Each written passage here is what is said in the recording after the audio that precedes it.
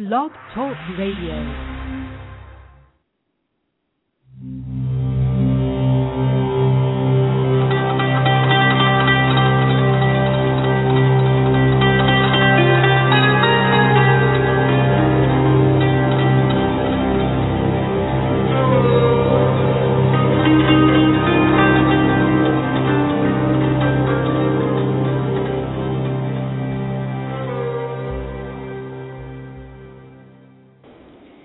Welcome to Zohar on 15. This is David Fournier, your instructor here on our show. Thank you so much, whether you're joining me live or archive. And today we'll be talking about striving to know the Master of the universe, or striving to know God.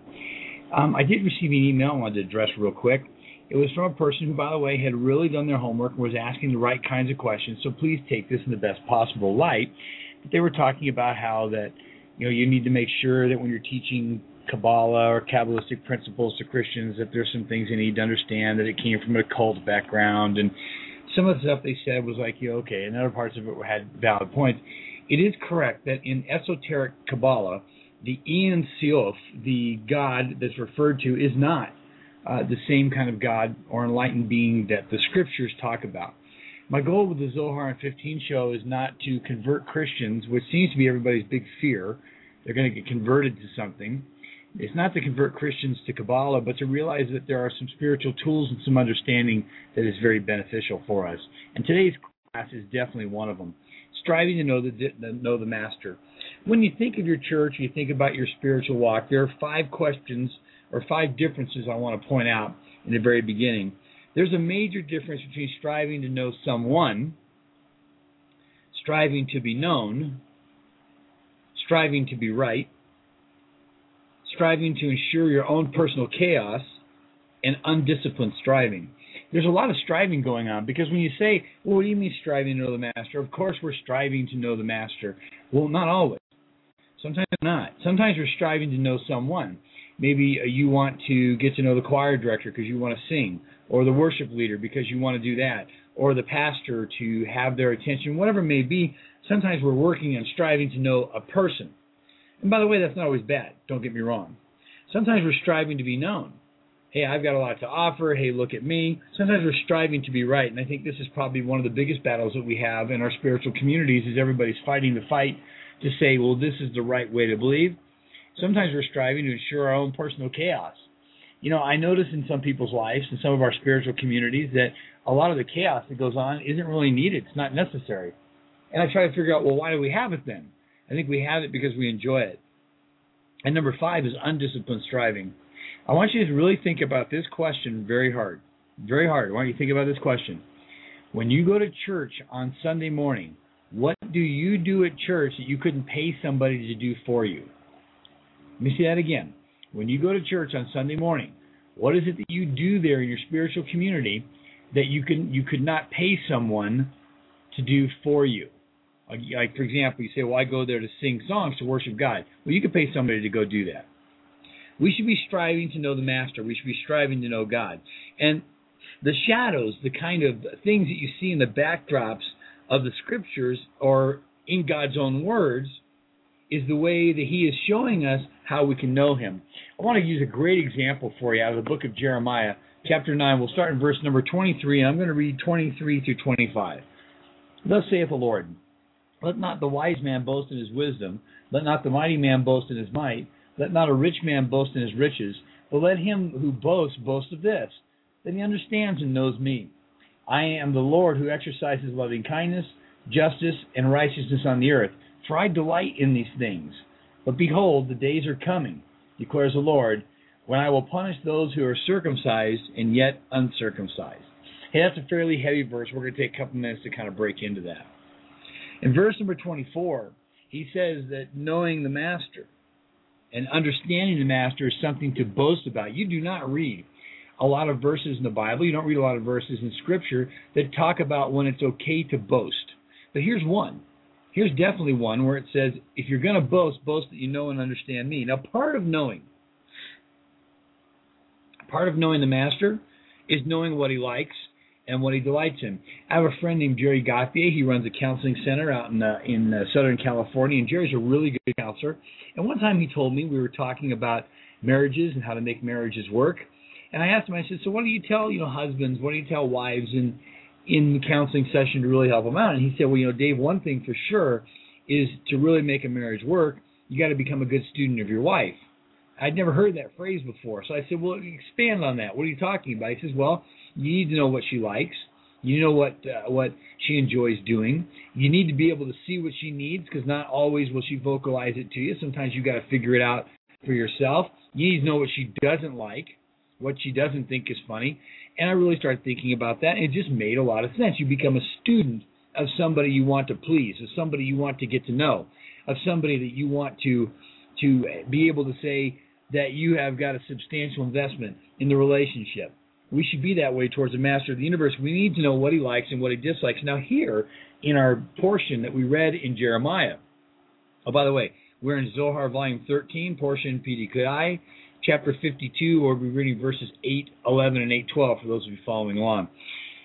Here are two huge clues as to what the master of the universe, what God, the God of the Bible, what he likes. Number one is in our verse, he says he delights in loving kindness. Now, loving kindness is interesting because it's the ability to do acts of love for the benefit of others. Now, this requires seeing needs, and it requires seeing ugly. Yesterday I was driving through the downtown area here in Colorado Springs, and we've got a small downtown area. It's very quaint. It's very neat. A lot of pretty individual shops and restaurants and bars and all kinds of stuff. And there's a park down there. I can't ever pronounce the word correctly, but there's a park right in the middle of it. And there's lots of community activities. And they were having some kind of event there. There were bands playing and different things happening and people gathering around. And there was a guy with a big giant banner that says, Jesus saves from hell. And he had on like an orange T-shirt. And I don't know where he got this thing from, but he had like this mobile speakerphone with a microphone, like an old-fashioned thing with a cable. And he was calling out about Jesus is the way, and you're going to go to hell, and if you accept Jesus. And by the way, I'm not mocking what he's doing, but if you've ever been in this downtown area before, a lot of folks that are homeless, a lot of people who need money, a lot of people who need a break, they go down to this area, even though it's against the law for them to do it now. And you're trying to raise some money, get a couple bucks, get something to eat, and that's a whole other story. So on one side of the park, I got these people that are standing around trying to find a way to take care of some things. And some of them, by the way, you say, oh, those are drunks. Those are hobos. Those are drug addicts. They deserve to be there. All right. One particular one that caught my attention was a young lady with two small children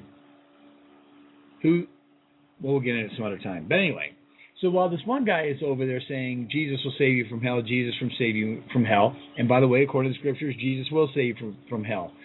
But for a person with two small children who sleep in a park at night, they're already in hell. And when God says he delights in acts of loving kindness, he's talking about us doing something for the poor. Did you know that the rabbis and sages say that the first temple was destroyed because of Israel's lack of concern for the poor? How many of the prophets, Isaiah, Jeremiah, Ezekiel, addressed this issue? Again, we're getting way off task. But loving kindness is doing acts that people need.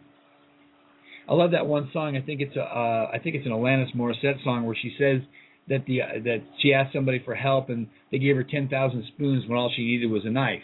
It's like we've got to look and see the needs that people have and act in loving kindness. And it also means having loving kindness in those acts towards people that aren't loving towards us. So yeah, it's okay to stand on a street corner and yell out, Jesus saves from hell, and he does. But it's a whole different thing altogether to say, hey, listen, let me take you in over here to Subway. Let me get you a couple sandwiches. Let me get some water for your children. Let me do something to show you that God's made such a difference in my life. I'm compelled to make a difference in the lives of others. We'll be right back after this brief commercial. Looking for something different at your next retreat, Bible study, or weekend seminar? Restoring Grace could be the answer for you. My name is David Fournier, Senior Instructor here at Restoring Grace, and we gladly support, encourage, and minister in many churches across the country. You can reach me at dave@restoringgrace.com. Again, that's dave@restoringgrace.com. Or you can call 719-233-6265. 719-233-6265 for your next upcoming event.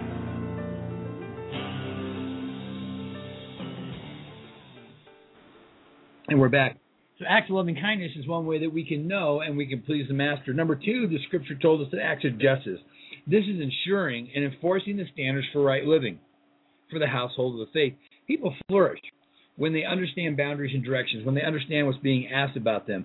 And when they're asked to what they're due is not just told to them, but modeled. People would rather see a sermon than hear one. And if you're going to show somebody how to get something done, don't tell them about it. You need to be able to show it to them. And justice, by the way, I want to really listen to this.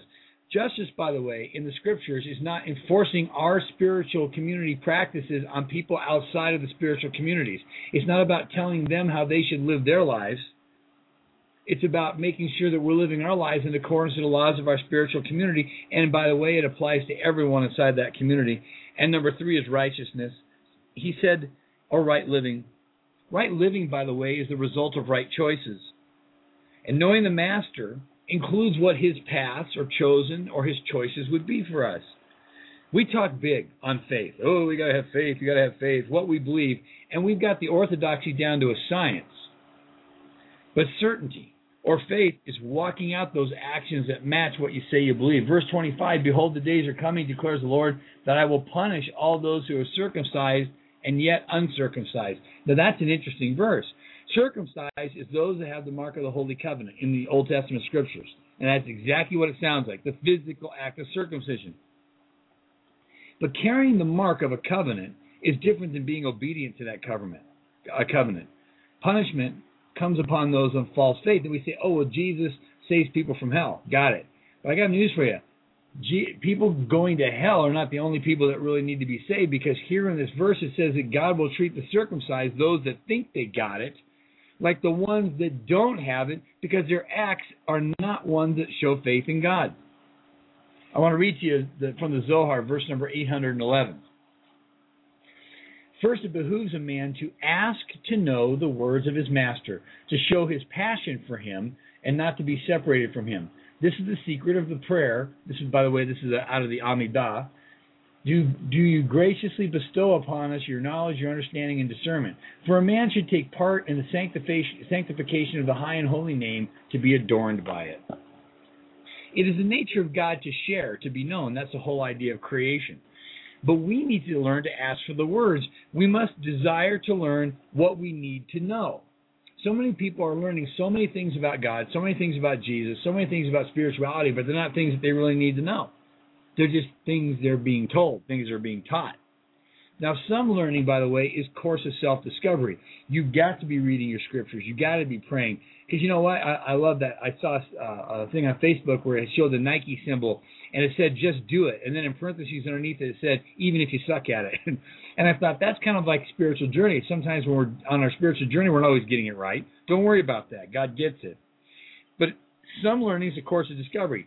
Some learning is about asking questions. And that's what he says. It behooves a man to ask to know the words. So basically go to God and say, God, what are the words I want to praise you, when I want to get to know you? What are those words? You have understanding. You have knowledge. You have discernment. You tell me. Verse number 812, quickly. For that reason, one needs to be connected with the sanctification of his master and not to be separated from him. When one asks, one should first ask to know one's master, we got that, to show his passion turned towards him. This is the secret from the first petition, again from the Amidah, do graciously understanding and discernment.